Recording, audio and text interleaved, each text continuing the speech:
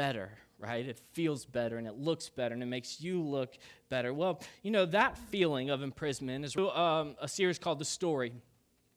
The story is not a substitute for the Bible. It is not. It is the Bible, but it takes some out. It's like a Reader's Digest version of the Bible. It helps us read the Bible from Genesis to Revelation, from the beginning to the end, and read it as a story, as a narrative.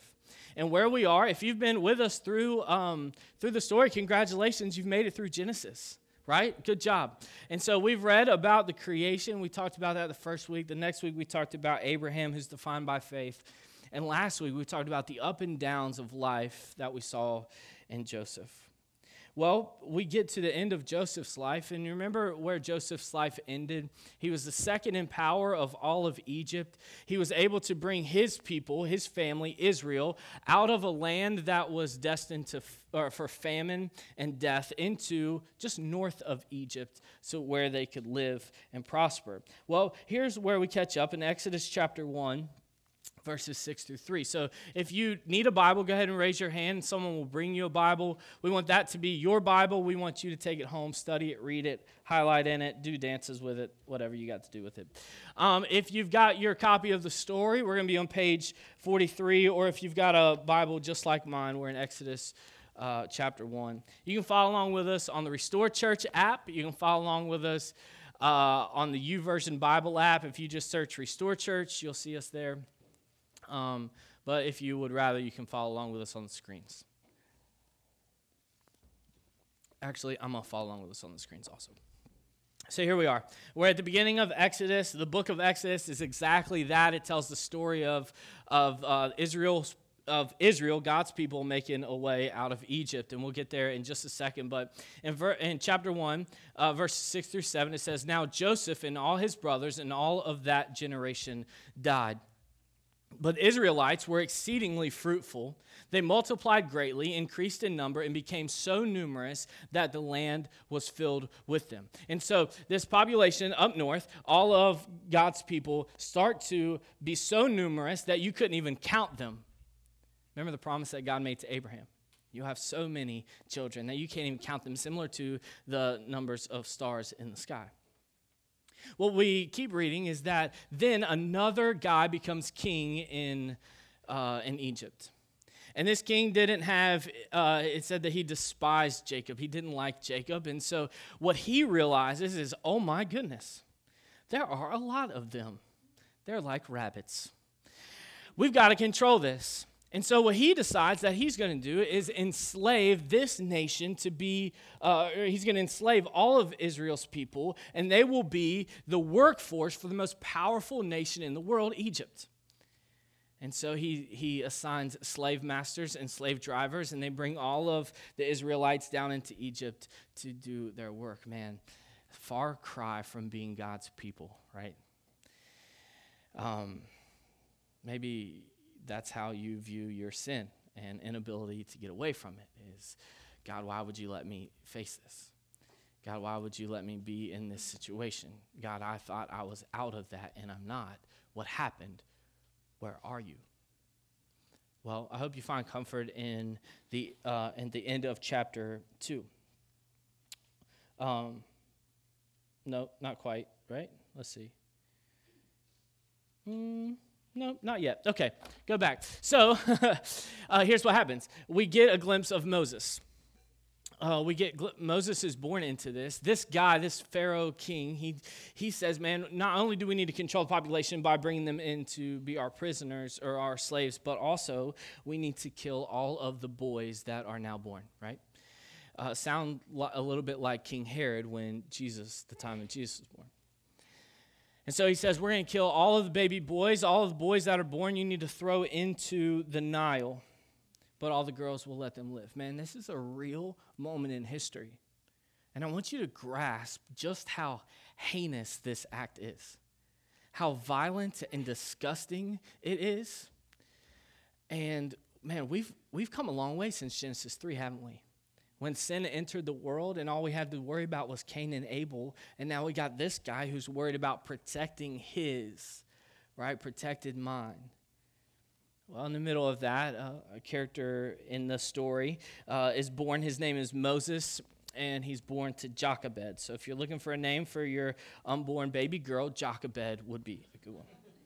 My grandfather wanted my sister to be named Jochebed, and I so wish that would have happened.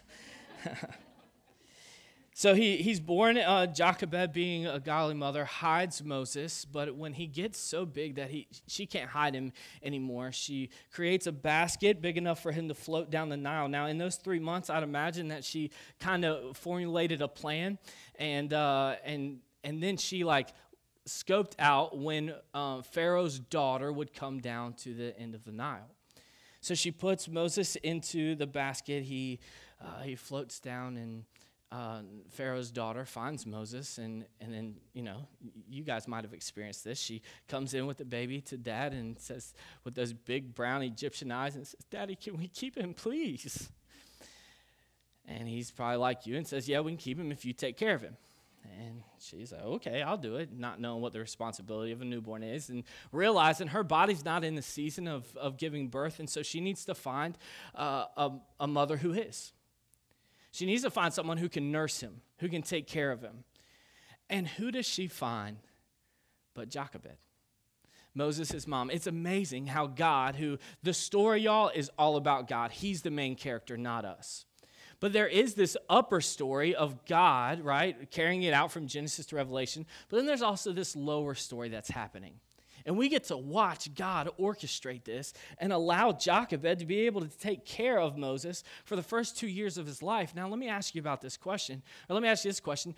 What do you think that Jochebed is teaching him while she's feeding him, or while she's taking care of him and changing his diapers? I imagine she's singing songs about the Yahweh God. I imagine she tells him, "You are a child of the God of Abraham, Isaac, and Jacob. You are a child of Israel. This is where you've come from." Well, time passes, and Moses eventually is raised in the greatest education system, in the most powerful military system. He gets to watch Pharaoh lead millions of people, and this will come into play next week when we talk about them being in the wilderness. Moses, knowing that he's a Hebrew person, that he's one of the Hebrew people, he comes out one day and he sees an Egyptian slave master mistreating a Hebrew slave, and so he gets angry and he kills him. Now, pride gets the best of Moses because he's like, "I'll just bury him in the hills and no one will ever find out." And then the next day he comes out, and what happens? He sees another Egyptian slave driver mishandling one of the slaves, and he berates him. And then what do they say to him? "Are you going to kill us too? Your sin will always find you out." And Moses realizes his pride cannot sustain, so he runs. He runs away from his pain. He runs away from his sin. He runs away from his consequences. And some of you are getting a little squirrely in your chair because you know what it feels like. Maybe you're running away from some today. You're running away from pain, misery, sin, family. Maybe you're running away from what God's calling you to do. Maybe he's asking you to give your life to him, and you've been avoiding that. Maybe he's calling you into ministry, and you've been so focused in your career. I don't know. But some of you know what it's like to run away. It's like slavery in and of itself, isn't it? It's like an imprisonment in and of itself. Well, here's where we get our comfort at the end of Exodus chapter 2. Sorry, I got a little ahead of myself because I really want to get to the end because I'm excited about it. Hope you're excited about it too. During that long period, the king of Egypt died. The Israelites groaned in their slavery, and they cried out, and their cry for help because of their slavery went out to God. So maybe you feel like you're running, or maybe you feel like you're in this slavery of sin. God heard their groaning, and he remembered his covenant with Abraham, with Isaac, and with Jacob. Verse 25 is where it's at. So God looked on the Israelites and was concerned about them. You got to hear this. This seems like it's a theme that keeps coming up in our sermons, doesn't it? God hasn't stopped watching you. God sees. I mean, these Hebrew people, these Israelites, they're like enslaved. And I would imagine they're saying, "God, where are you? I thought you were our God and we were your people. Do you remember that? Do you remember your promises to Abraham, Isaac, and Jacob? Where are you? What's happening? Because life isn't really panning out the way that I thought it should." And he hasn't really demonstrated his power in your life, but he's demonstrating it in other people's lives. And you're like, what in the world is going on, God? Just take a little bit of comfort. Verse I saw this week that says, be still and know that I'm God. And just know that he sees you. He hasn't given up on you. Well, Moses is still on his journey of running away. And he sees this woman in distress being mistreated, and he saves her. Little does he know it's going to be his wife Zipporah. Well, her dad, Jethro, brings him into his home, and he's going to work as a shepherd. Y'all, check this out. We saw last week Joseph. He was a shepherd, then a slave, then he became second in charge of all of Egypt. Do you remember that? Well, we just saw Moses go from second in charge of all of Egypt to a shepherd. It's amazing how God's plan works out, and how, as we read, we can see, man, God, circumstances change, but God does not. One day he's out with his sheep and he sees a burning bush. This blows my mind. Like, for a while when I was a kid, I was like, this story gets old. But imagine that you're driving to New Bern today to go shopping. We got everything New Bern has. That's old news. But if you were to go up there for whatever, and maybe a Target with a grocery store, I don't know. But you're headed up there, and then on the right, you see a tree that's on fire. There's no smoke. Like, the tree's fully intact. There are no ashes. You would stop to see what's happening, wouldn't you? Well, Moses does that. And I want you to see what God does when Moses stops to check out this bush.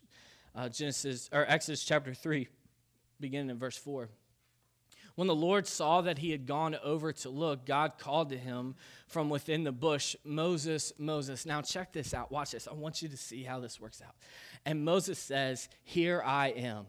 Do you guys remember what Abraham said when God said to Abraham, hey, Abraham, I want you to go up to the mountain and sacrifice your son? Remember what he says?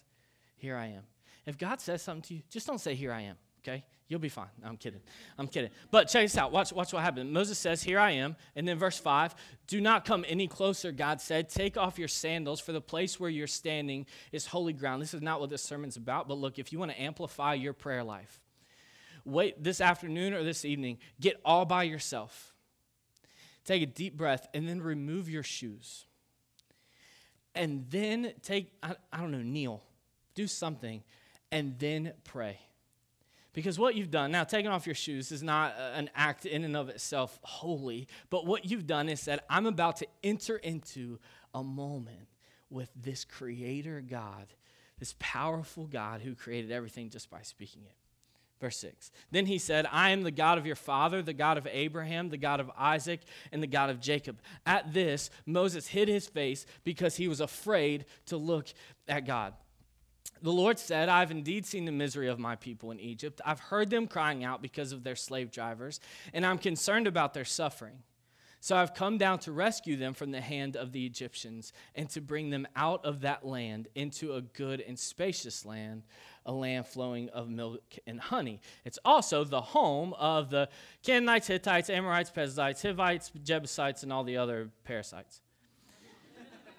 That was funny. I didn't mean that.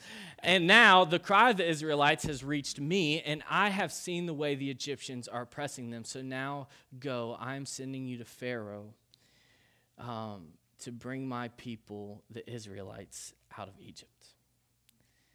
Now this is like, whoa, this is too much. The story has just taken this big twist because didn't you read the beginning part of Exodus, God? Don't you remember the part that I'm running away from? My face is still in the post office there, like I'm a fugitive and I'm on the run. And this is what he says.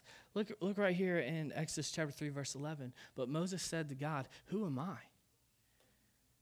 Who am I that I should go to Pharaoh and bring the Israelites out of Egypt? You know what I hear in that story? Man, don't you know what's in my past, God? Who am I that you would ask me? We'll find out in later verses that Moses has a stutter. And so what he says is, you know me, God. You know me in and out. You know I have a past. You know I have sin. You know that I'm a murderer on the run. You know that my physical abilities, I'm incapable. I'm getting old. God, who am I that you're asking me to go into the most powerful man in the world and ask him to let his workforce go. The reason they are what they are is because of my people are enslaved. Who am I? Who am I? And then later, and then he says, who should I tell him sent me? And here's what God says.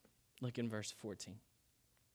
And then God said to Moses, I am who I am. And this is what you're going to say to the Israelites. I am has sent me to you. Man. I took a moment this last night. I was writing my sermon on a whiteboard just to see if I could use it again. No, I'm kidding. I was writing my sermon on the whiteboard, and I had to pause at this moment. Because it really made me remember that the story is about God. And as I wrote these words, as I wrote this, Moses says, here I am. And then he tells God what he's not. Who am I that I should go do this? And then God says, but I am. This phrase, I am.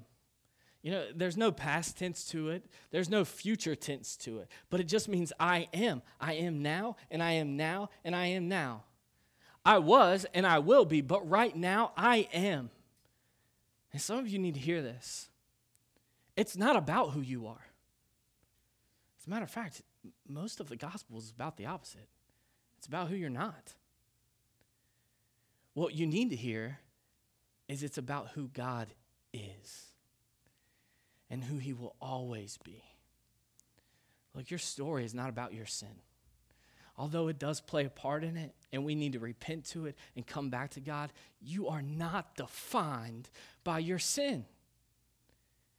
And you need to stop looking look at yourself in the mirror and considering yourself some kind of failure because of the mistakes you've made. Look, when you give your life to Jesus, and you have to give your life to Jesus in order to claim this, but once you give your life to Jesus, you are not defined by your sin anymore. You're defined by a child of God. A child who doesn't live by the prison of the prison of sin anymore, but instead in freedom. And we'll get to that in just a second. Paul writes it this way in 2 Corinthians. He says, but he said to me, my grace is sufficient for you. And my power is made perfect in your weakness. Therefore, Paul says, I'll boast all the more gladly about my weaknesses so that Christ's power may rest on me. That is why, for Christ's sake, I delight in my weaknesses, in insults, in hardships, in persecutions, in difficulties. Check this last part out. For when I am weak, it's then I'm strong. It doesn't matter who you are. The gospel's not about you. It's about God. You're weak? Yeah, me too. You should have seen me trying to get stuff out of this truck earlier. But the gospel is about God, about his power being displayed. And we see that in the next few verses of Exodus. We see that Moses goes in. Pharaoh says, no, I'm not going to let these people go. You're crazy. And then we see God's power displayed through what we call the plagues. Real quickly, the first plague is water to blood. Hey, when you read through the Gospels in John, what's the first miracle that Jesus does? He turns water to wine. I don't know what that means, but it's cool that the first plague was this. And then Jesus turns water into wine, water to blood, water to wine. Then there's frogs and gnats and flies, and the livestock die. Man, this is getting pretty bad. Then both animals and people have boils all over them. Then deathly hail. Might have been hell too, but definitely hail, locust, and then darkness. And just as it seems like it couldn't get any worse, right? Moses comes back in and he's like, God says, I'm not done. I've got one more plague. I've got one more left. And I need you to go in and tell Pharaoh what it is. So he walks in and he tells Pharaoh, here's the 10th plague. The 10th plague is that there will be a shadow of death, or an angel of death that will come in over Egypt. We'll kill every firstborn son who is not in a home marked with the blood of a lamb.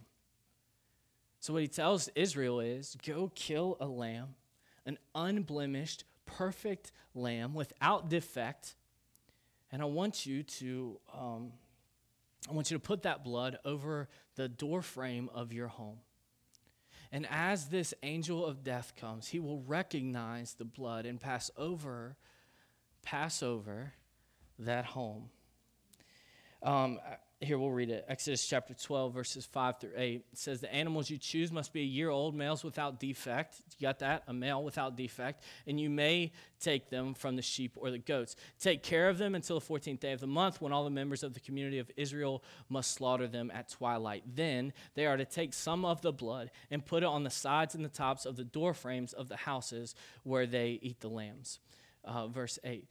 That same night you are to eat the meat roasted over a fire along with bitter herbs and bread made without yeast. Do not eat the meat raw or boiled in water, but roasted over a fire with the head, legs, and internal organs.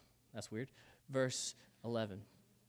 This is how you eat it. Eat it with your cloak tucked into your belt, your sandals on your feet, and your staff in your hand. Eat it in haste. It's the Lord's Passover. Check this out. Get ready because something's happening. Like, don't be sitting back in your lazy boy, right? I want you to eat this meal with expectation that something is about to happen. And he says, it's the Lord's Passover. On that same night, I'll pass through Egypt and strike down every firstborn of both people and animals, and I will bring judgment on all the gods of Egypt. I am the Lord. The blood will be a sign for you on the houses where you are, and when I see the blood, I will pass over you. No destructive plague will touch you when I strike Egypt. Man, this is uncomfortable for me. This story makes me sad. As I read it, it's like, and you know, I think it makes God sad too. But you got to understand that the people of Egypt had every chance that the people of Israel did. As a matter of fact, a lot of theologians think that some of the Egyptians joined the nation of Israel as outsiders when they saw the power of God demonstrated. A lot of commentators or theologians believe that in a second, when we read about the Israelites leaving Egypt, that a lot of Egyptians went with them. But I want you to notice something. What is it that's going to save the people of Egypt? What is it that they're going to put over the door frames of their homes that's going to allow this angel of death to pass over? It's the blood of a lamb. In the book of John, it starts off with Jesus being demonstrated as God. And the author writes down that he was called the Word. But the first time someone speaks a name of Jesus in the book of John, do you know what he's called? It's right here in John chapter 1, verse 29, spoken by John the Baptist. He says, the next day John saw Jesus coming toward him and said, look, the Lamb of God who takes away the sin of the world. The very first thing that someone speaks about Jesus in the book, in the Gospel of John, he calls him the Lamb of God that will take away the sin of the world. Listen, the most central thing to our Christian faith is the death of a perfect Jesus, his 3-day burial, and then the resurrection. And for Jesus to be called the Lamb of God, not only does the blood save the people of Israel, but the Lamb of God, the blood, covers us and saves us from eternal death. It's the blood that saves us, comes from the Lamb of God.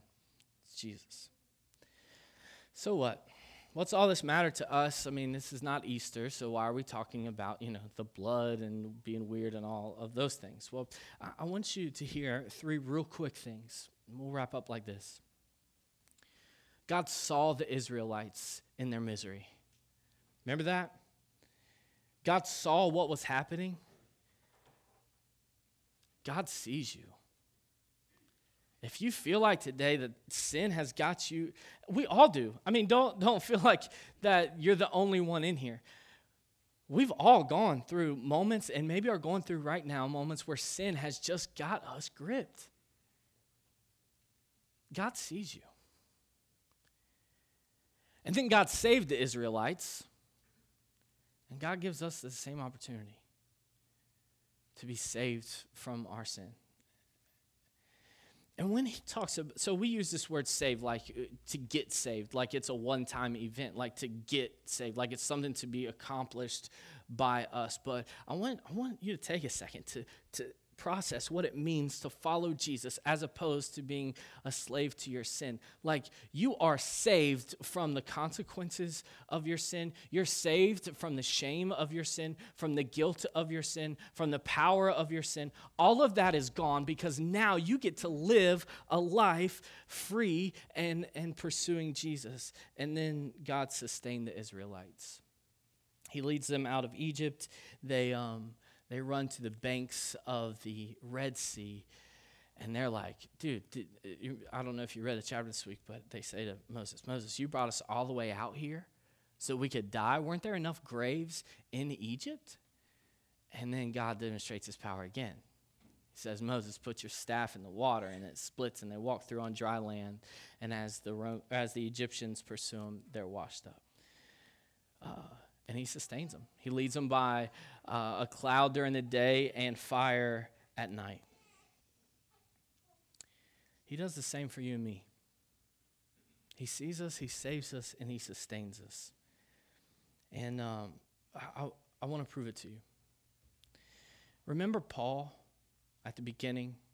He says, what a wretched man I am.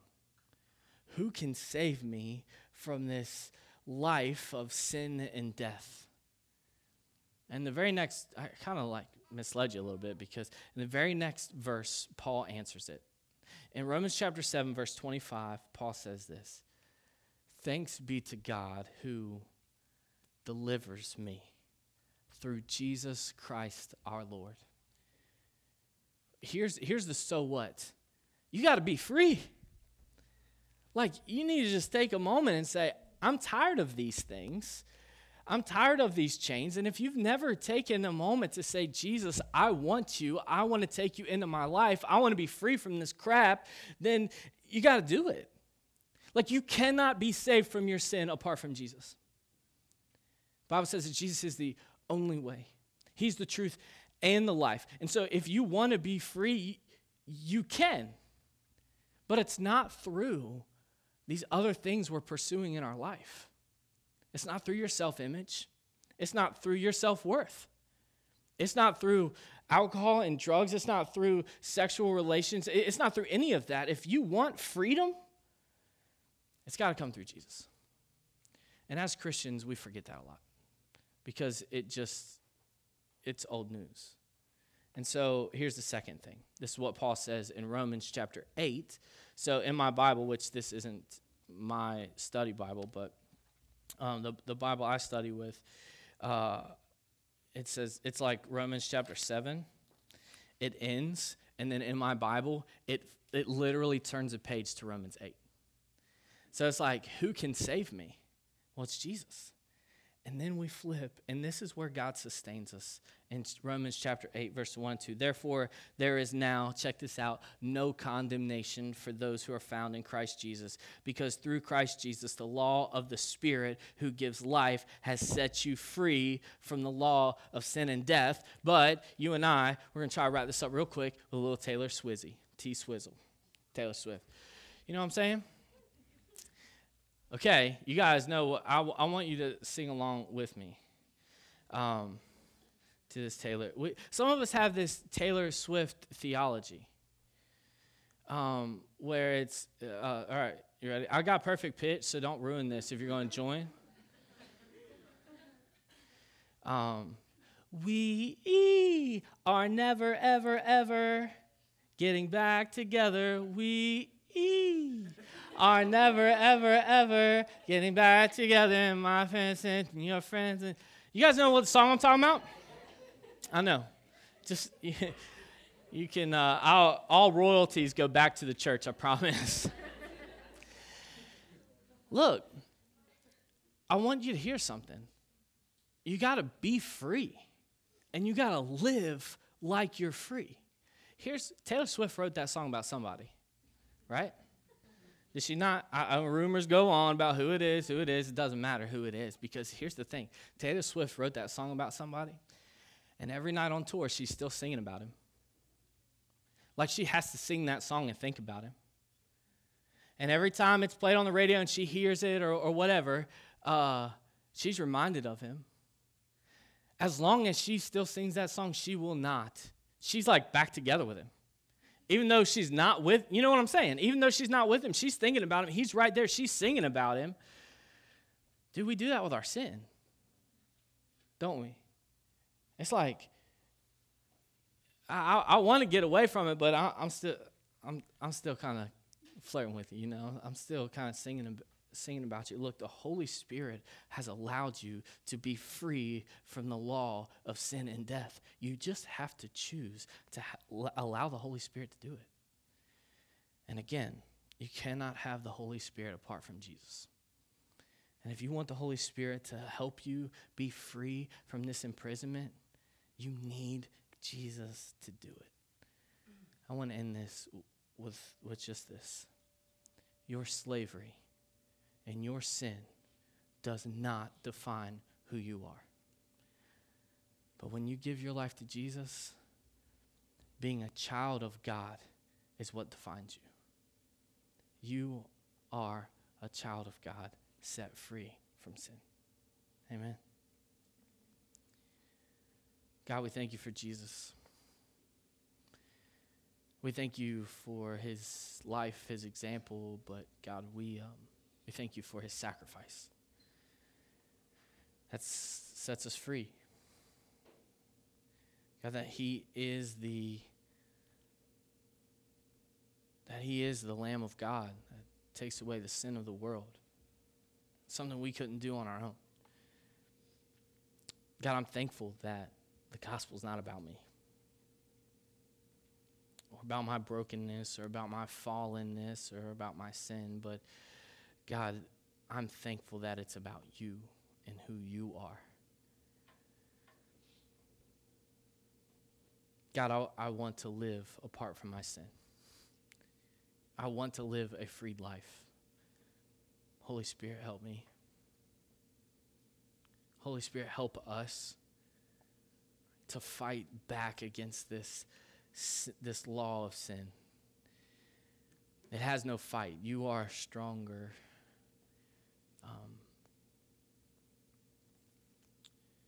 God, help us to love you.